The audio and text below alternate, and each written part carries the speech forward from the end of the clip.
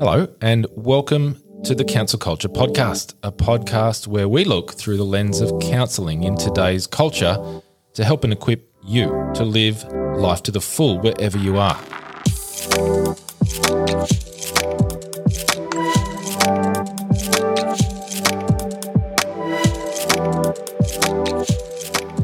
I believe that everyone should have access to and benefit from the core skills of counselling that help you do life well.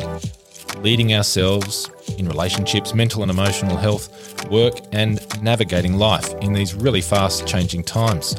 My name is Nicholas Marks and it is my pleasure to host Counsel Culture.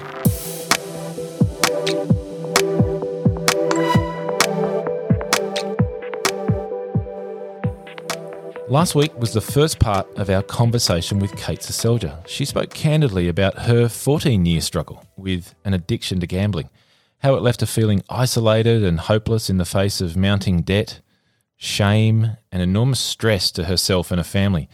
In this episode, we'll continue on with this important conversation. We'll hear about Kate's journey out of addiction and into recovery, and then what she's doing now.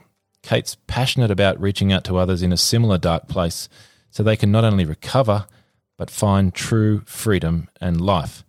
And so I start by asking Kate about the word addiction and whether she thought, do we all have addictions or is it just an unlucky few? Here's her response.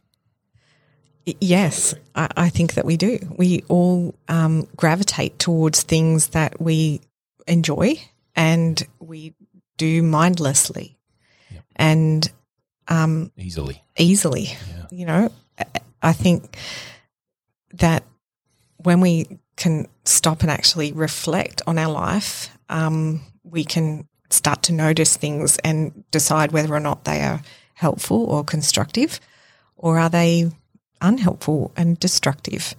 And I think that word does come with a whole lot of baggage and misrepresentation and confusion, and it's very stigmatizing, but I think it's accurate at just helping people understand the mental hijack that happens when you are in the grip of a struggle. Talk about the mental hijack. That's a good marriage of words there. What does that mean? It means that when we're in an emotional state, a triggered state, we are not in our intentional, logical self. We've disconnected from that part of our brain, and we're being driven by our reactive self. So that can look like fight or flight. It can look like, just trying to connect to safety. It can look like, just trying to detach completely, numb, distract, be operating out of fear, regret, shame, escape. And so when we see a person or they know that they're struggling with something, they're not necessarily understood that when they're in that state, they are not themselves. Yeah. I often show people the Snickers ad, with Betty White and how it says, you're not yourself when you're hungry. That's one of the things. There's an acronym, HALT. You're not yourself when you're hungry, angry, lonely or tired. And when you're in one of those states, you're supposed to stop and reconnect to your breath, to, ground yourself so that you can access your logical, intentional and intelligent part of your brain. Yourself. Yes, your actual self. And we're not taught that kind of language or understanding around that. So we'll see somebody in a, completely hijacked by this state of being and think that that's who they are. Yeah. And it's not. Yeah. It just, they've accessed pain and they're unresourcefully dealing with it like we all do, when we're in the grip of something that we don't have a handle on. And then dealing, let's say, with one of those things we spoke about, those list of things that can be addictive. Yes. And then before you know it, Yeah. you do it again. Because there is some high or the dopamine rush or some feeling of exhilaration that you can get from those things, albeit temporary, and then it goes again. The tide goes out and then I'll do it again. And before we know it, dealing with those issues or the mental hijack, you're stuck. I can't seem to get rid of this thing. And is it then the whole sense of, oh no, no one else has got this, I'm dealing with this, and then the hiding and the shame then creeps in, then you're really in something that you're unlikely to get out of yourself. Yes. I think what happens is that isolation occurs. The feelings of shame, the feelings of just confusion. And when we feel those things and we've got a perception that everybody else is fine and, you know, living their life, especially if you're looking at, you know, you wake up and all you're looking at is somebody's feed, you know, on social media. It's everybody's highlights. Who's got it together. And that's not a true representation of our humanness. Yeah. So I think it's important to use that word addiction as like you would if you were looking at a Polaroid. Like, it understands a moment in time where you can recognise that this is a struggle, but it's not who you are. Where you want to go is everybody has access to that freedom, that hope, that way of being intentional in our life. But if we're only looking at our life through shame and regret, then we're looking backwards at our life and robbing ourselves of our future. Yeah, it is a thief, isn't it? Because it steals from you in lots of ways. Yes. And your future being one of them. Yeah. Question about people who might be stuck in things now or have I love that expression of it's a Polaroid. It's a snapshot in time. Yep. That's I think that's really helpful. It's a really good way of seeing it because I just want to come back there because we will naturally, I think, and what you're saying, Kate, is we attach it to our identity, don't we? Definitely. It's like I am what, and usually doesn't end up being a good statement. I'm this or that. Yeah. Or that statement of I'm an addict. Or so it's I'm exhibiting. We might not use this language, but it's exhibiting that behaviour. Yeah. And I can get out of this and have hope. Yes. And so your language changes, and your language would have changed over time because words matter, don't they? What we say to ourselves. Definitely. I think that's been the number one priority of the last 6 years, has been trying to help correct vernacular in people because without even being consciously aware of it, we, you know, attach our identity to our struggle, and that's not helpful. It's not who we are. It just is representing pain that you haven't dealt with. And so whenever I hear somebody refer to themselves, you know, I'm an alcoholic or I'm a this or I'm a that, I say, no, you're just human, you know. And it's just that constant reminder of, okay, I can keep breathing. I'm just human. I'm no different to anybody else. And just because you might know people in your world who haven't struggled with anything that you can visibly see doesn't mean that it's not happening. And we're supposed to help people and not judge them. Absolutely. So words matter. Definitely. And not attaching my identity to whatever, particularly in a downward way. I'm because it ends up being negative. I'm no good. I am this. I am that. Yep.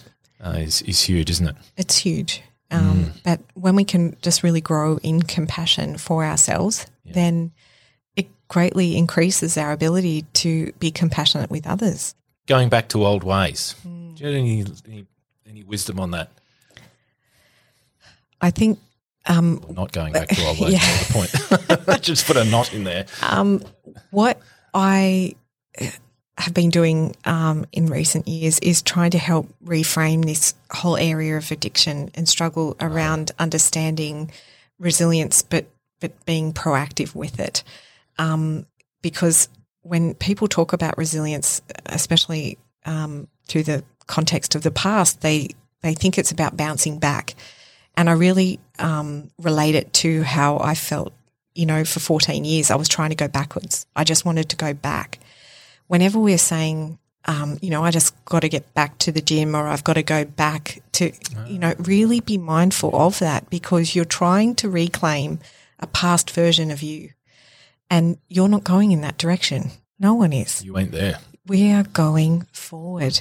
So we need to be proactive in when we notice overwhelm in our life, to be proactive at being intentional.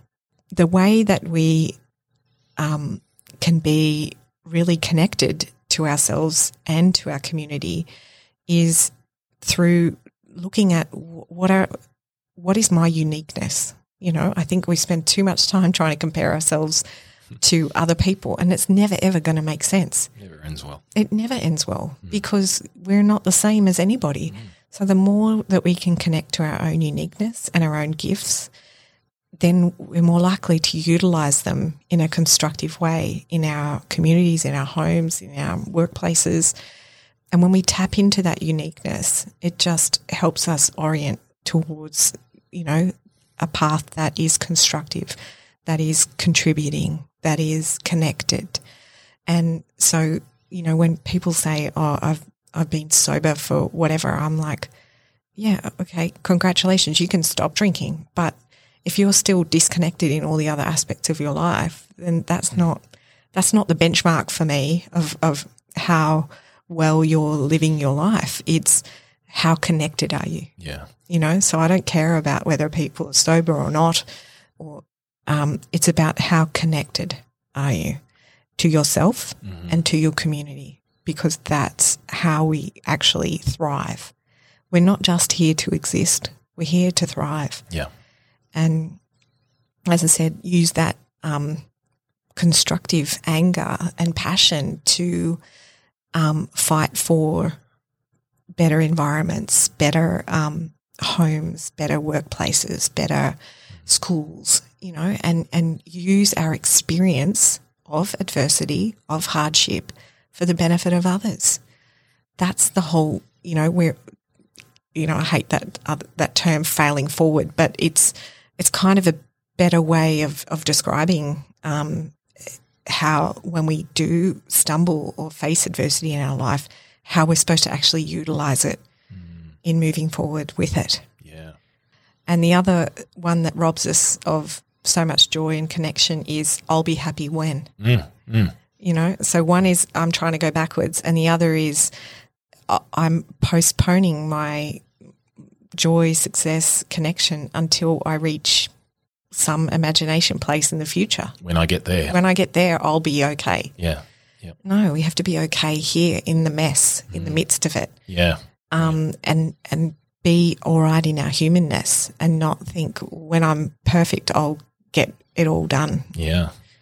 And that would probably speak to a lot of people. So if we're focused on the past or about some future that hasn't come, but when I get to that place or that point, then I'll be fine. Yes. If you're in either of those or both of those, you can't actually be fully present and live well now. No. So that's very powerful. It is. And it can creep in. So, it's just, as I said, just connecting each day to what is in alignment with my values, my beliefs right now. Yeah. How do I want to just take my next step? That's it. It's not about rushing forward in our life to a happier place. I just want to feel better, people say. Yeah. I just want to feel better. No, you're just trying to avoid actually feeling. Hence these different coping mechanisms that we can use that aren't healthy. Yeah. We've been through the past year or two. It's been pretty big. What have you seen in terms of the conversation we're having now, what we're talking about?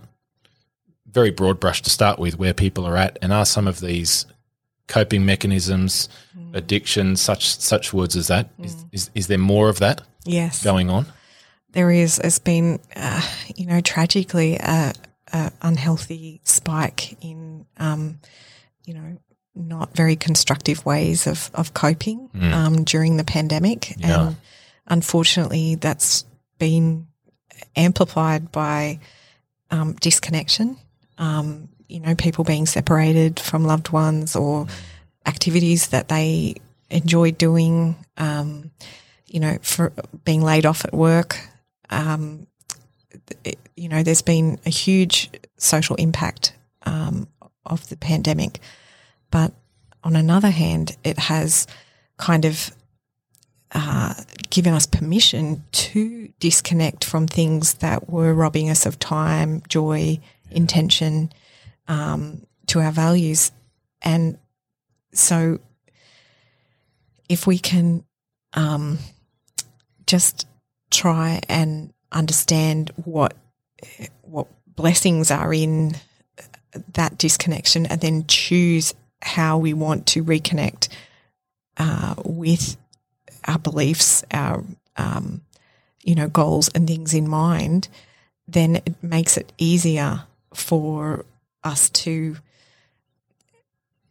make those intentional choices. And so being a recovery coach in the last 18 months has been interesting, because normally, I would say, what sport do you love that you've not played in 10 years? But I couldn't do that. So we've had to really create, a sense of community and connection amongst people just living their life together and having honest and vulnerable conversations. And, it's just made all the difference when people feel connected, even to total strangers. Yeah. Has there been some more connection and some in amongst what you've seen? Because you're in a unique perspective with what you do and the recovery coaching and talking to people. You've seen some people who've become more disconnected and some have found new connection? Yeah, I think it's been both. Yeah. I've seen people who, have found it very, very challenging, and so just walking alongside them, giving them that encouragement even when they can't see any positives in their life, just being sometimes the only cheerleader in their life. Everybody else is judging their behaviour, but in trying to help them understand their pain and come at it from another angle is so important. And then likewise, seeing people just feel like they've emerged from a fog that they, really hadn't realised they were caught in, because it was, it looked like everybody else's life. When you're just swept along in it, and you don't realise all the choices that have led to that spot, you can just go, oh, wow, I don't even enjoy any of my weekend because we're doing 10 different sports, or, when was the last time we ever went to the mountains or a walk? Seeing people walk around the suburbs again was such a huge thing. Yeah. And I've had so many different people mention that same thing of families just going out, people going out and just doing something because they had to, very local, very simple, like going for a walk together, which is such a good thing, isn't it? It's so good. So that's there's a lot of forced things in the last 18 months, but there's been a forced pause and reflect if we'll take that opportunity. Yes. Yeah. Yes. And been anything that you've really rethought, reset for Kate and family in the past 18 months? Is there?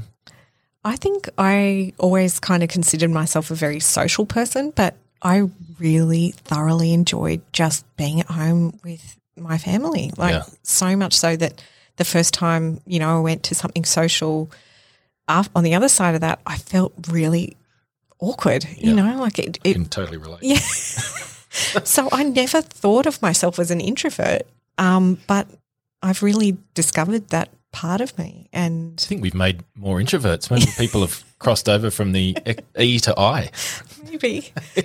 And you mentioned something I think early on around grief and loss. There's been loss and different degrees for people living overseas, stuck overseas, family overseas, been overseas when a loved one has died. lockdowns. There's been different levels of loss and grief for people, but having a time to actually grieve what has been lost, whether it's very acute, e.g. family member, that's a really big deal, or the loss of something that was in our life that we can't do anymore. That's very important, isn't it? It is. And as I said, that people just I hear it so often. People say, I just want to feel better.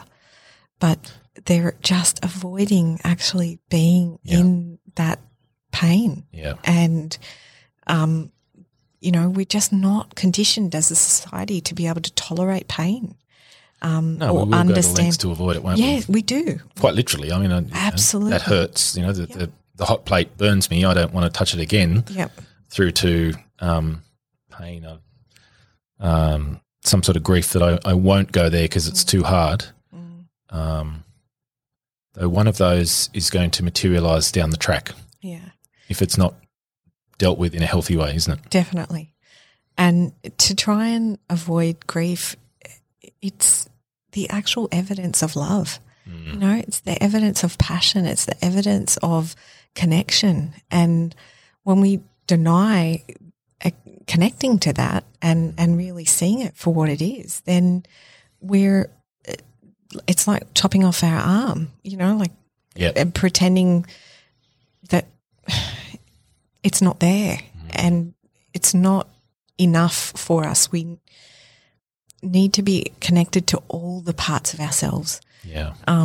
When people come to me and they're like trying to make sense of their life, often it's like I say to them, you've handed me a book, but you've ripped out every third page because you didn't like what was on that page. Right. It's a good analogy. Yeah. And then they're sitting there looking at this book or they're showing other people, but it's never ever going to make sense until you're okay with all of the parts of you. Yep. All of the experiences. Even the 14 years of going to hell and back makes up the part of who you are now and how you live forward. Yes. Especially that maybe. I am grateful that I got the opportunity to come awake in my life and probably for the first time. I think at one point I thought I just want to, go back and I want to – but I don't think I was ever this happy being me, You just went the long way. Yeah. And so, like you said, is there anything that's off limits or I can't talk about? No. Yeah. I'm 100% okay with my humanness and what we've endured because it gives everything context. There's no way that I could speak truth into other people's lives unless I'd lived it. Yeah. Kate, there's going to be people out there now, I'm going to say this in terms of they're either caught in something themselves, so using something to cope that can become addictive, or caught in an addiction, or they have a family member. There's some that could be some form of because of trauma or just trying to get by or whatever it might be. What would you say to them? I think whenever people have asked me, how do I talk to my loved one about this, I say to them, lead with your vulnerability. You can't I guess it's the secret weapon, the secret power that I have is I lead with my story and it gives permission for other people to be human.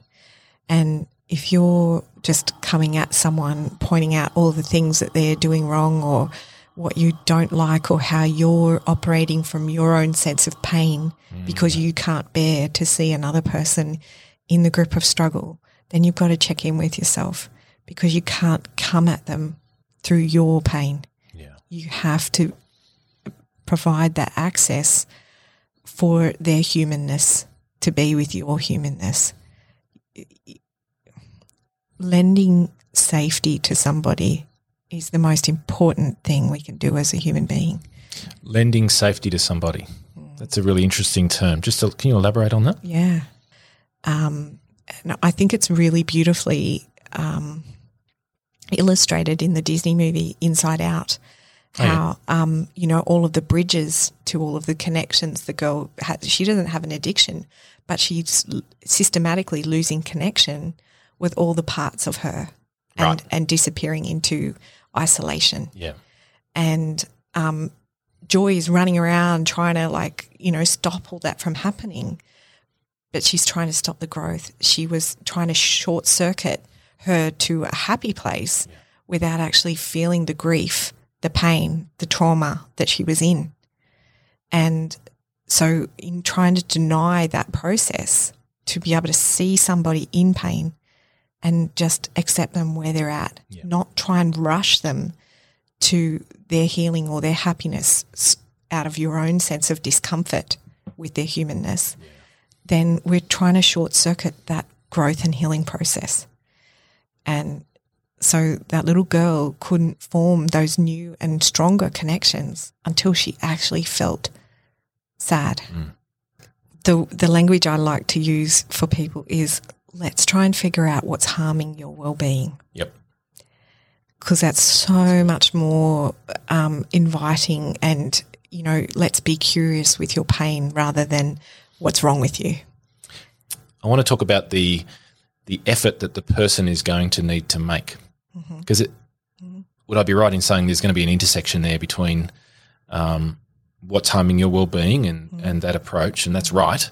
And there's you might not say this to the person at the time, but there's some work to be done here, isn't there? And you would have had to do some heavy lifting, some hard work over recent years. Can you just talk about that intersection of those two approaches coming together? Because there's work to be done for the person who's caught up in something. Yeah. I think another one of those illusions is that there's a hard life and an easy life. One of the best things, I don't know who said it, but, it's like marriage is hard, but being single is hard. Being employed is hard. Being unemployed is hard. Choose your hard. Choose your pain. Yeah. Yeah. So, if we can just try and kind of dispel with some of those myths that keep people thinking there's there was this right path and they've moved so far away from it that now they don't know how to get back to that path. It's every day when we open up our eyes, we get to choose how we take those next steps. So there isn't, a magic time that can happen. You've got to be right by Christmas because we're going away. Yes. Yeah, yeah.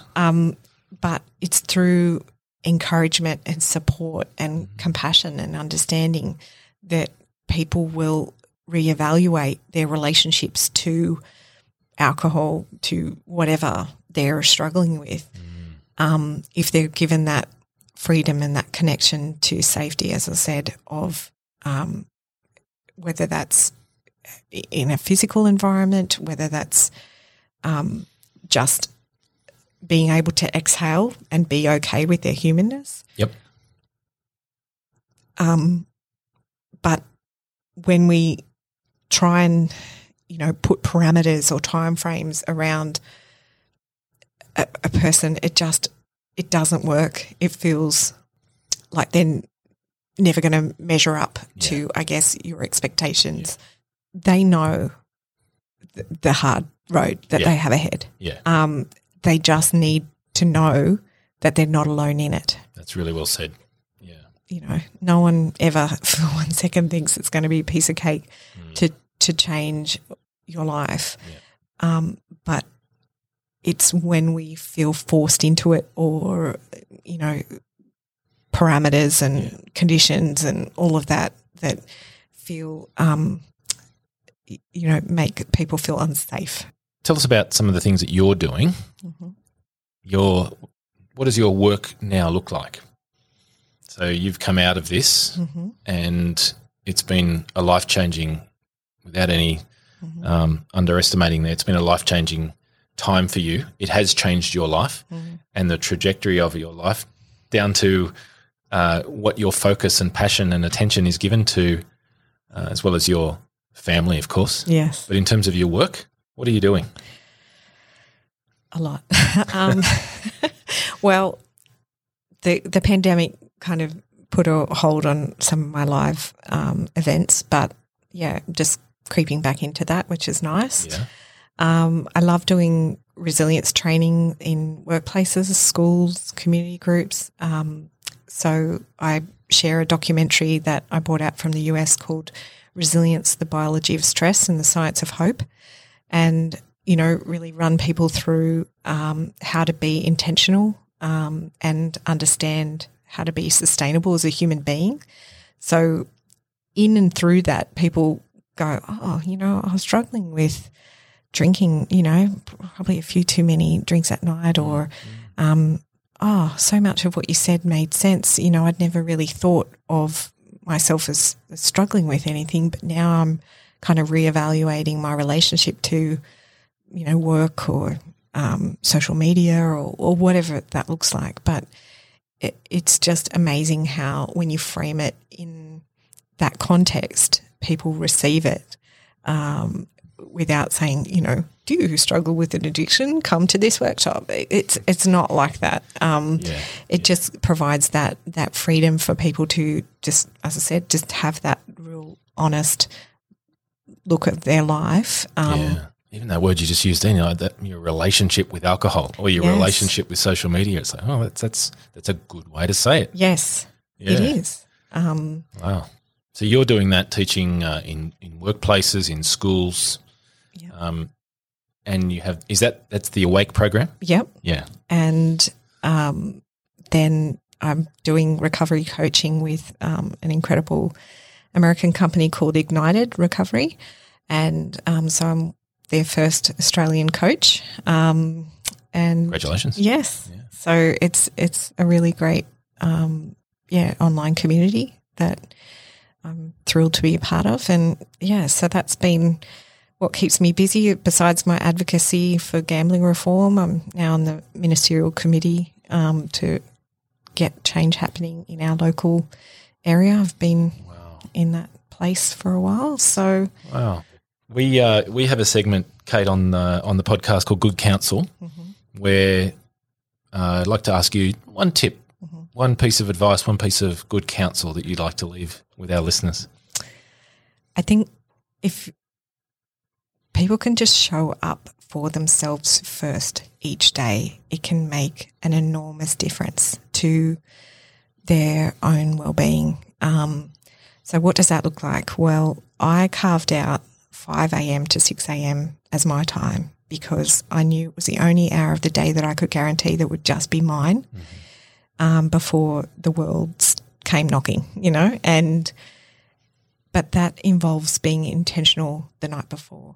So it's about setting your alarm, laying out your clothes if you're going to go for a walk, or deciding what podcast you're going to listen to, or where your little prayer corner is, or whatever that hour looks like for you for the first moments of your day, because we don't realise how little time we actually stop and reflect and actually do things for ourselves. Yeah.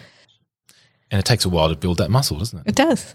Yeah, definitely. Especially if there's been decades of self-loathing. It's not going to be an overnight thing, but just try and, you know, hear words of compassion, whether they're my words or, you know, as I said, feeding yourself with nourishing words, nourishing thoughts. From yourself and others. Yeah. It's so important. It is, isn't it? Yeah. Wow. Yeah. Well, Kate, I want to thank you for today. It's such a personal story. It's also compelling, and you really you're making yourself vulnerable, as you said during the talk. Our conversation is so that you can give permission to others to do the same. So I've no doubt that people out there have found this really encouraging. It's your bravery and courage, which does encourage people to do the same. So I thank you for being a blessing, and thank you for doing what you're doing. That's my pleasure. So where can we find you? Where are you? I am on Instagram, the.hope.project, on Facebook. You can just reach me at kate@thehopeprojectnow.com. Thanks, Kate. Thank you.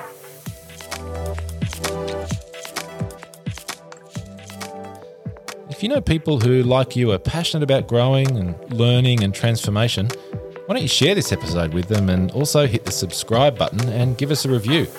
It all helps to spread the word.